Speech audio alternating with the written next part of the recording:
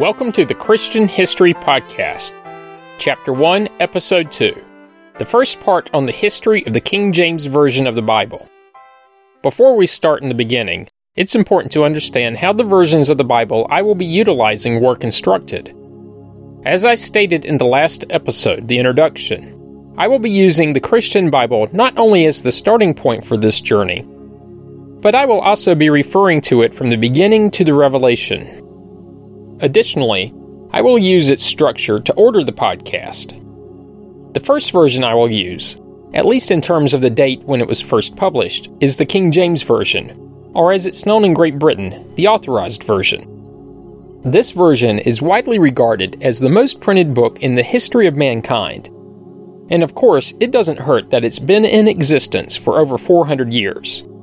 Not to forget that its introduction coincided with an explosion in the number of printing presses in Europe.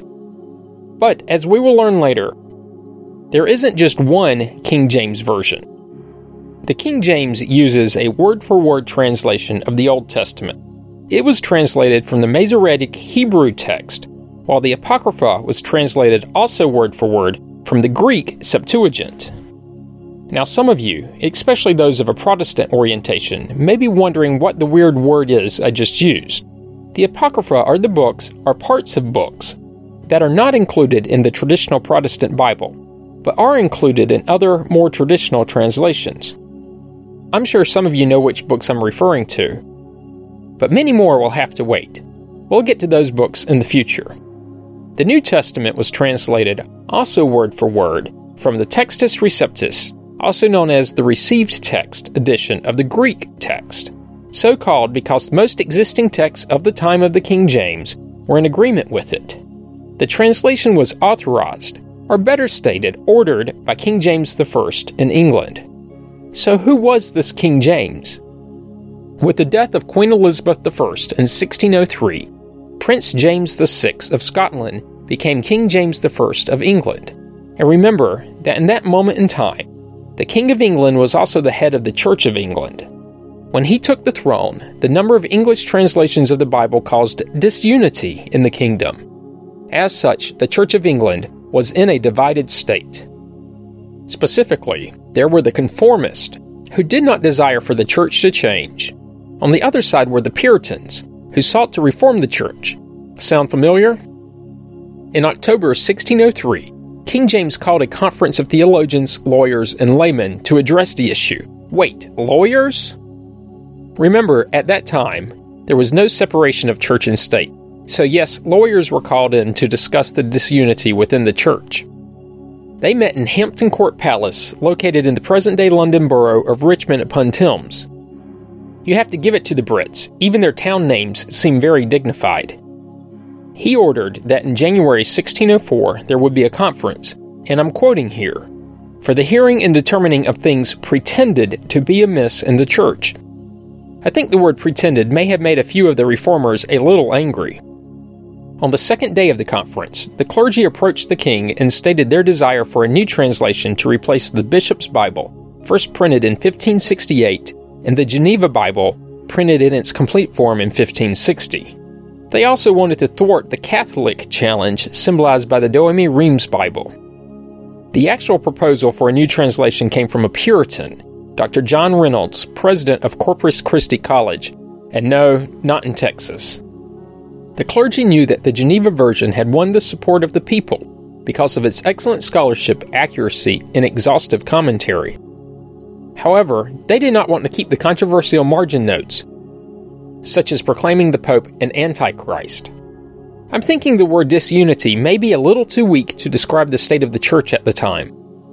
Essentially, the leaders of the church desired a Bible for the people, with scriptural references only for word clarification or cross-references, while King James was attempting to bring unity to the Church of England by producing a unified and new translation of the Bible, free of Calvinist and Popish influence. So, the king agreed with the proposal. The conformists had resisted the movement towards a new translation for a time, suspecting the Puritans of ulterior motives. At the same time, the Puritan party pressed for immediate action, and the king did his best to appease both and worked to secure bilateral support. In reality, he favored the proposal of the Puritans, but at the same time, he pronounced their Genevan version to be the worst of all in the English language, and therefore pleased the conformist party. Even though he was the king, James also knew how to be a politician, and so early in his reign. The overall goal was to produce a better translation than any other in existence, a translation that could be understood by common people. So, what was the translation process they used for such a task? As mentioned in the introduction, the King James Version is a word-for-word translation of older text. In producing this translation, there were 6 panels of translators, all appointed by King James. Each panel had approximately 8 translators, 2 panels meeting at the University of Oxford, 2 at the University of Cambridge, and 2 at Westminster. The number of translators varies, primarily because while working, some died or resigned and had to be replaced. They were presided over by the Dean of Westminster and by 2 Hebrew professors from Oxford and Cambridge universities. They all began their work in 1604. Of these 6 panels, 2 oversaw the translation of the New Testament, 3 the translation of the Old Testament, and 1 the translation of the Apocrypha. In case you want the real specifics, the first panel at Westminster, which had 10 translators, were assigned the Old Testament from Genesis to 2 Kings. The second Westminster panel, numbering 7 translators, had the letters of the New Testament. The first panel at Cambridge, with 8 translators, had 1 Chronicles, or as some would call it, 1 Chronicles, to Song of Solomon. The second panel at Cambridge, with 7 translators, had the Apocryphal books. To the first Oxford panel, numbering 7, were assigned the books of the prophets of the Old Testament, from Isaiah to Malachi. The second Oxford panel, with 8 translators, were given the 4 Gospels, Acts, and the Revelation. To add a little more color to the story, I'll provide some background information for a few of the translators. And this isn't for any purpose other than to humanize these men. And in doing so, I hope you can begin to understand the sacrifices they made, and it may also lend some credibility to the translation. Not that it needs any. First, there was Dr. Lancelot Andrews, who was the Dean of Westminster and presided over the Westminster panel. It has been stated that he was so skilled in all, especially Oriental languages, that some conceive he might, if then living, almost have served as interpreter general at the confusion of tongues. In other words, he knew many languages and was seen as one of the best translators of his era, to the point that he could have straightened things out at Babel, and that story will be covered in a few months. Also, keep in mind that, at that time, the word Oriental did not define as being from Eastern Asia, such as China or Japan, but instead meant only those lands east of Europe. Going back to the word's origin, if you wanted to orient yourself and therefore want to know which direction is east, merely look to where the sun rises. Dr. Andrews successively became the Bishop of Chichester, Ely, and Winchester. He was born in 1555 and died in 1626. Dr. Edward Lively was a professor of Hebrew at Cambridge, and therefore the head of the Cambridge panel. He was also known for his knowledge of Eastern languages, especially Hebrew. He died in 1605, having been a professor of Hebrew for 25 years and before the translation task was complete. When he died, he left his widow 11 children to care for. Dr. John Overall was installed as a professor of divinity at Cambridge in 1596, and in 1604 was the Dean of St. Paul's Cathedral in London. He was considered by some to be the most learned in divinity in England. He served in the first Westminster panel of translators. In 1614, he was made the Bishop of Lichfield in Coventry. He was transferred to the See of Norwich. See is spelled S-E-E, and is essentially a bishop. Dr. Overall was born in 1559 and died in 1619. Dr. Adrien de Saravia is thought to have been the only non-Briton employed on the work. He was born in Artois, France in 1531, with his father a Spaniard and his mother a Belgian. In 1582, he was a professor of divinity at Leiden University in the present-day Netherlands. In 1587, he went to England. He became prebend, which is a senior member of the clergy of Canterbury, and afterwards, the Canon of Westminster, which also sounds like it could have been a piece of artillery, but in reality, it was an ordained priest at that cathedral. He was part of the first Westminster panel and was noted for his knowledge of Hebrew. The doctor died in 1612, just as the translation was being published. William Bedwell, or according to some sources, Bedwell, was considered one of the greatest Arabic scholars of his day. He was also fluent in other Eastern languages, and was a member of the first panel at Westminster. Being a Renaissance man, or more modernly referred to as a polymath, he also invented a geometric ruler, considered to be one of the precursors of the slide rule. At his death, he left an unfinished manuscript of Arabic lexicon, but he did complete a Persian dictionary. Dr. Lawrence Chatterton served for 38 years as the first master, basically the head, of Emmanuel College, now a part of the University of Cambridge, and he was also well-versed in rabbinical learning. He was one of the few Puritans among the translators. He was born in either 1536 or 1537 as a Catholic, and when he converted to Anglicanism, he was disinherited by his father. He died in 1640 at the age of 103 or 4, which is an amazing age for our time, but for then it was unbelievable. As an aside, soon after he left Emmanuel College, John Harvard was admitted. This is the same John Harvard for whom Harvard University is named, a weave in the fabric of history. Dr. John Reynolds, remember, he was the man who first suggested a new translation, was well-versed in both Hebrew and Greek, and was also a Puritan. At the time, he was serving as president of Corpus Christi College. He was born in 1549 and died of consumption, modernly referred to as tuberculosis, in 1607, before the translation was complete. I'll post his portrait on the podcast Facebook page for reference. Dr. Miles Smith was a student of classic authors from his youth, was well acquainted with the rabbinical learning, and was also well-versed in Hebrew, Aramaic, Syriac, and Arabic. Dr. Smith served in the first Oxford panel, as well as the editing committee. He, along with Thomas Bilson, performed the final examination of the text before sending it to the printers. It is unclear when he was born, but most sources cite 1554. He died in 1624. Thomas Bilson was educated at Winchester College and New College, Oxford. He began to distinguish himself as a poet until, on receiving ordination, he gave himself wholly to theological studies. He became the Bishop of Worcester in 1596, then the Bishop of Winchester in 1597. He was so highly regarded by the king that he gave King James's coronation sermon. He advised the king not to hold the Hampton Court Conference, instead leave religious matters to professionals. My interpretation of this was that it was not meant to insult the king, but was instead to keep less learned religious men out, maybe the lawyers. That would certainly make sense to me. He was no stranger to controversy, having been caught up in the debate over the harrowing of hell. Yes, the harrowing of hell. That seems a bit redundant to me too. Bilson's literal views on the descent of Christ into hell were too orthodox for conformist Anglicans, while the Puritan wing of the church preferred a metaphorical or spiritual reading. Bilson steadfastly maintained that Christ went to hell, not to suffer, but to wrest the keys of hell out of the devil's hands. That certainly does make for some imagery, at least in my mind's eye. He died in 1616 and is buried in Westminster Abbey, between Richard II and Edward III.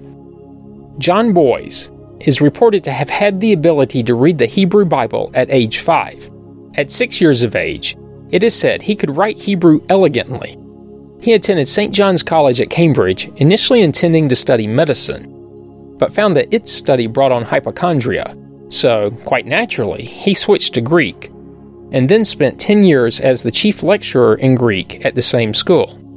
Coincidentally, his mentor and Greek teacher at St. John's was Andrew Downes. In 1596, he married the daughter of Francis Holt, rector at Boxworth, and after the death of Holt, took over that post. Many church posts at that time were kept within families. He served in the second Cambridge panel and also on the editing committee. While translating, he kept the notes he made on the Latin Vulgate, which were later printed. He was born in 1560 and died in 1643, predeceased by his wife and all 7 of his children. That had to be tough. Andrew Downes was educated at St. John's College, Cambridge. In 1571, he was elected Fellow of the same school, and in 1585 he was appointed as a professor of Greek, a position which he held for nearly 40 years. Similar to Boyes, he also served in the second Cambridge panel and on the editing committee. He was born in 1549 and died in either 1627 or 1628. Sir Henry Savile was educated at Brasenose College, Oxford, and became a Fellow of Merton College, now a part of Oxford University. He was known as both a Greek scholar and mathematician.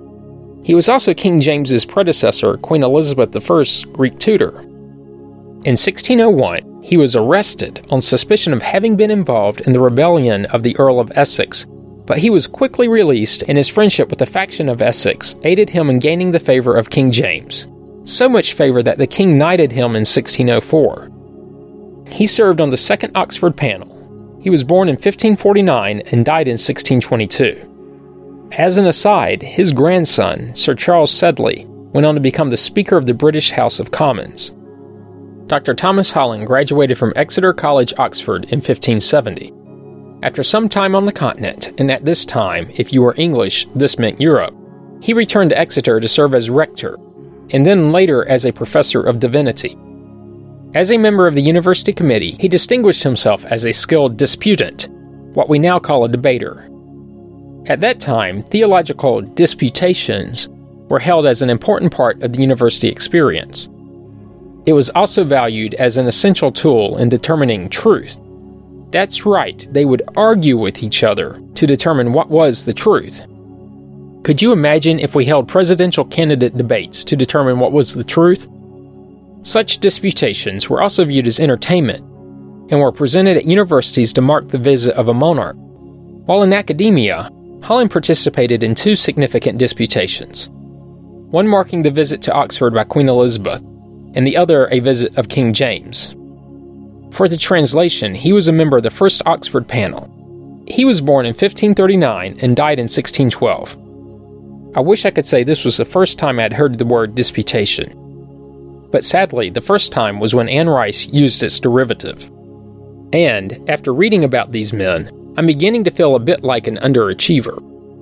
During the translation process, in order to keep the entire work consistent, a procedure based upon 14 rules was established. And while I will not normally read a list such as this verbatim, this one is short enough and also helps to provide insight into the thinking at the time. Specifically, and in the language of the time. First, the ordinary Bible read in the church, commonly referred to as the Bishop's Bible, to be followed, and as little altered as the original will permit. Number 2, the names of the prophets and the holy writers, with the other names in the text to be retained as near as may be, accordingly as they are vulgarly used. Number 3, the old ecclesiastical works to be kept, as the word church, not to be translated congregation.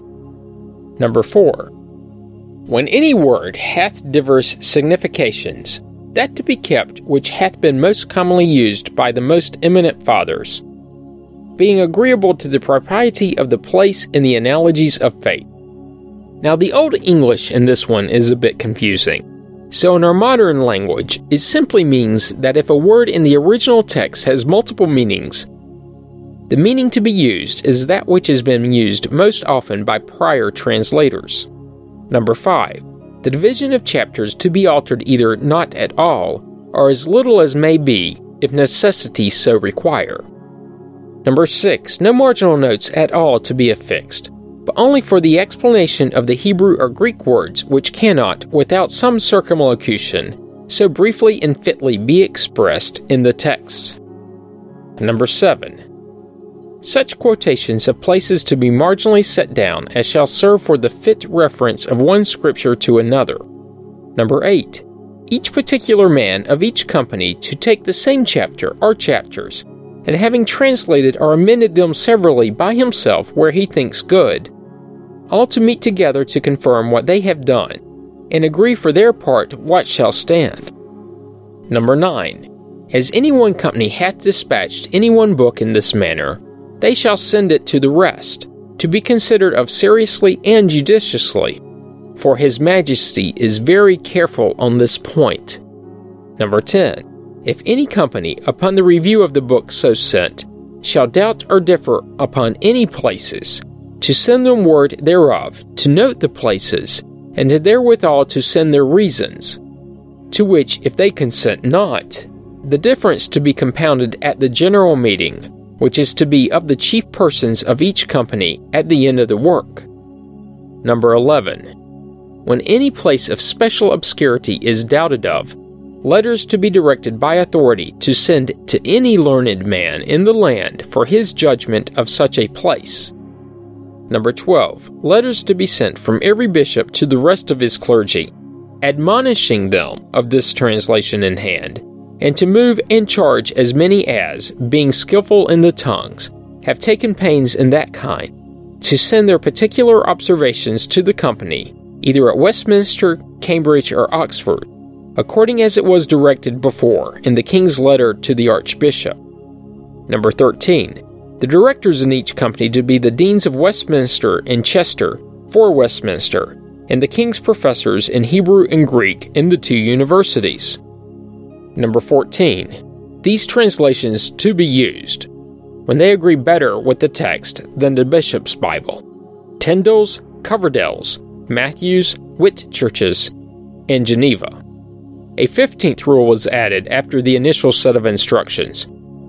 3 or 4 of the most ancient engraved divines in either of the universities not employed in translating to be assigned to be overseers of the translation for the better observation of the 4th rule. Of course, you may possibly note that rule number 3 superficially seems different from my definition of the word church, as I laid out in the first episode. But my interpretation is that they actually define the same, and there is little doubt that the usage of some words has changed over the past 400 years. Why else would you call the prophets and the holy writers' names vulgar? Of course, then the word vulgar meant common. And with that, I'll end this episode. I'll pick up next week with the actual translation process.